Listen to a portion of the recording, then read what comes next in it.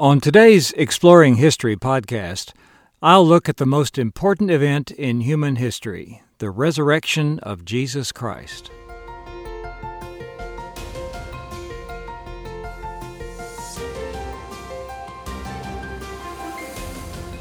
Welcome to Exploring History with Ray Knotgrass, a production of Knotgrass History.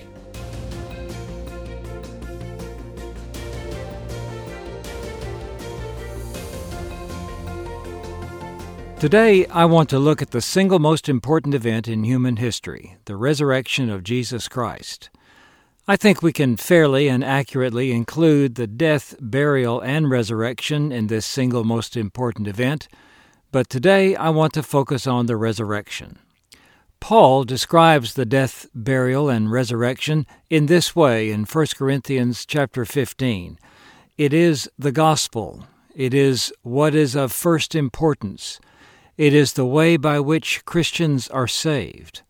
I encourage you, if you have not done so already, to read through this powerful and profound chapter to see how important the resurrection is. For instance, Paul says in that chapter that if the resurrection were not true, Christians would still be in their sins and would be of all people most pitied for having believed in and entrusted their lives to a lie. The resurrection is the culmination of what God had done throughout the history of Israel. It gives meaning and purpose and hope to everyone who believes in this truth. We can look at the story of Jesus from many angles. One way is to see it as a story of discrimination, prejudice, hatred, and injustice, lived out in the life of one person who was the victim of all that, and how God worked in him to overcome all that. As such, the story of Jesus is a story for our times, as these are issues that people talk about a great deal today.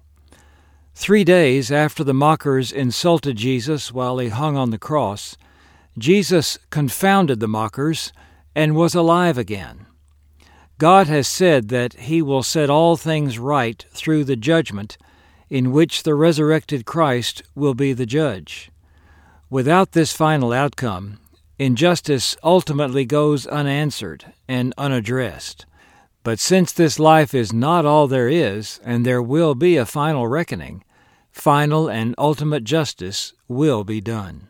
When Christ was crucified, his followers, who had previously assembled in droves and had numbered in the thousands, were scattered and fearful.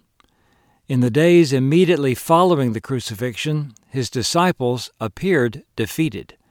The first people to hear about the resurrection were skeptical. The group of first witnesses was an unlikely group who made unexpected responses to the resurrection. The recounting of the resurrection story in the Gospels was not what you might expect. But within weeks, those same discouraged followers were proclaiming that Jesus had been raised from the dead. They proclaimed this in defiance of all opposition, some even laying down their lives for doing so, and they became the greatest mass movement in the history of the world. Why did they change? What made the difference in them? Let's look at the evidence. First was the empty tomb. Jesus' enemies claimed that the disciples stole his body, but they never came forth with his body to prove it. Then there were numerous witnesses who saw the risen Jesus, as described in the Gospels and in 1 Corinthians 15. Then there is the reality of the church coming into existence, when a group of Sabbath-observing Jews began meeting on the first day of the week to remember and celebrate the risen Christ. This was a new group of changed people who had a new reason to celebrate and a reason to tell others the gospel story. Why did these things happen? Because Christ had risen from the dead. So we have witnesses and evidence, but we still need faith or trust in Christ. We have to decide to believe the story that others have told, the story that is in keeping with the evidence. Let me suggest this parallel. I have never seen the city of Paris, France. Some people have seen it, but other people have not. Because some have seen it and have told about it, the rest of us can trust that it is real. Faith in the resurrected Christ is a powerful motivation. As Luke described it in Acts chapter 5, the Jewish leaders flogged Peter and John and ordered them not to speak in the name of Jesus, and then the leaders released them. Luke says, "So they went on their way from the presence of the council, rejoicing that they had been considered worthy to suffer shame for the name. And every day in the temple and from house to house, they kept right on teaching and preaching Jesus as the Christ." As the philosopher Blaise Pascal said, if the resurrection was not true, the apostles were either deceived or deceivers. But the resurrection is true. The apostles were convinced it was true. Even Peter and Thomas and Paul, who were three of the biggest skeptics, were convinced. Above all else, the resurrection assures us that there is a tomorrow. Since the resurrection is the most important event in the history of the world, we can understand that it has spiritual significance. Life has its hardships. It knocks us down. What do we do about that? A powerful thread that runs through the story of Jesus is that of overcoming what life throws at us. Jesus was despised and rejected by men, and he overcame. The despised little group of his followers overcame persecution. This story of renewal and rebirth is even part and parcel of the world around us. Day follows night.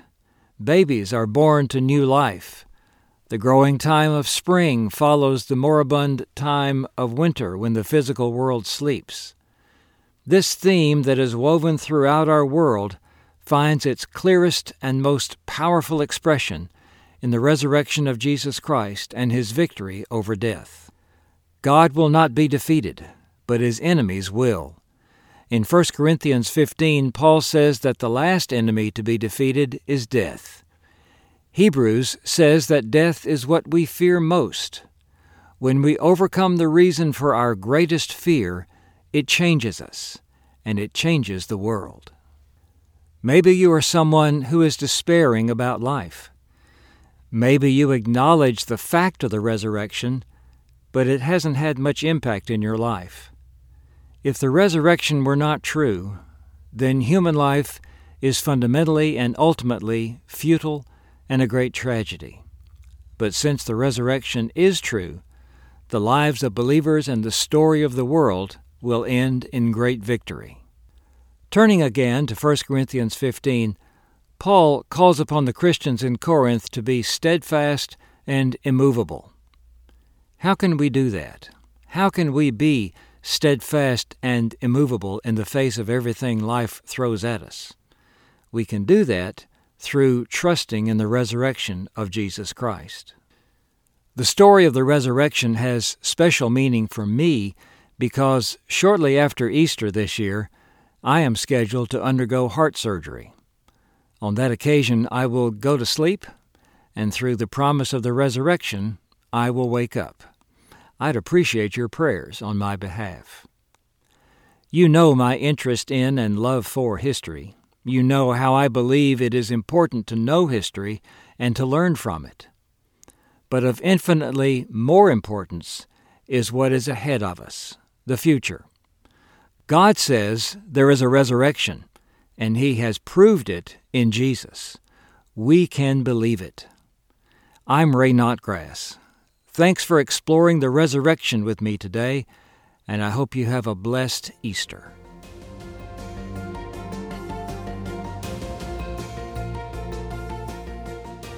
This has been Exploring History with Ray Notgrass, a production of Notgrass History. Be sure to subscribe to the podcast in your favorite podcast app, and please leave a rating and review so that we can reach more people with our episodes. If you want to learn about new homeschool resources and opportunities from Notgrass History, you can sign up for our email newsletter at exploringhistorypodcast.com. This program was produced by me, Titus Anderson. Thanks for listening.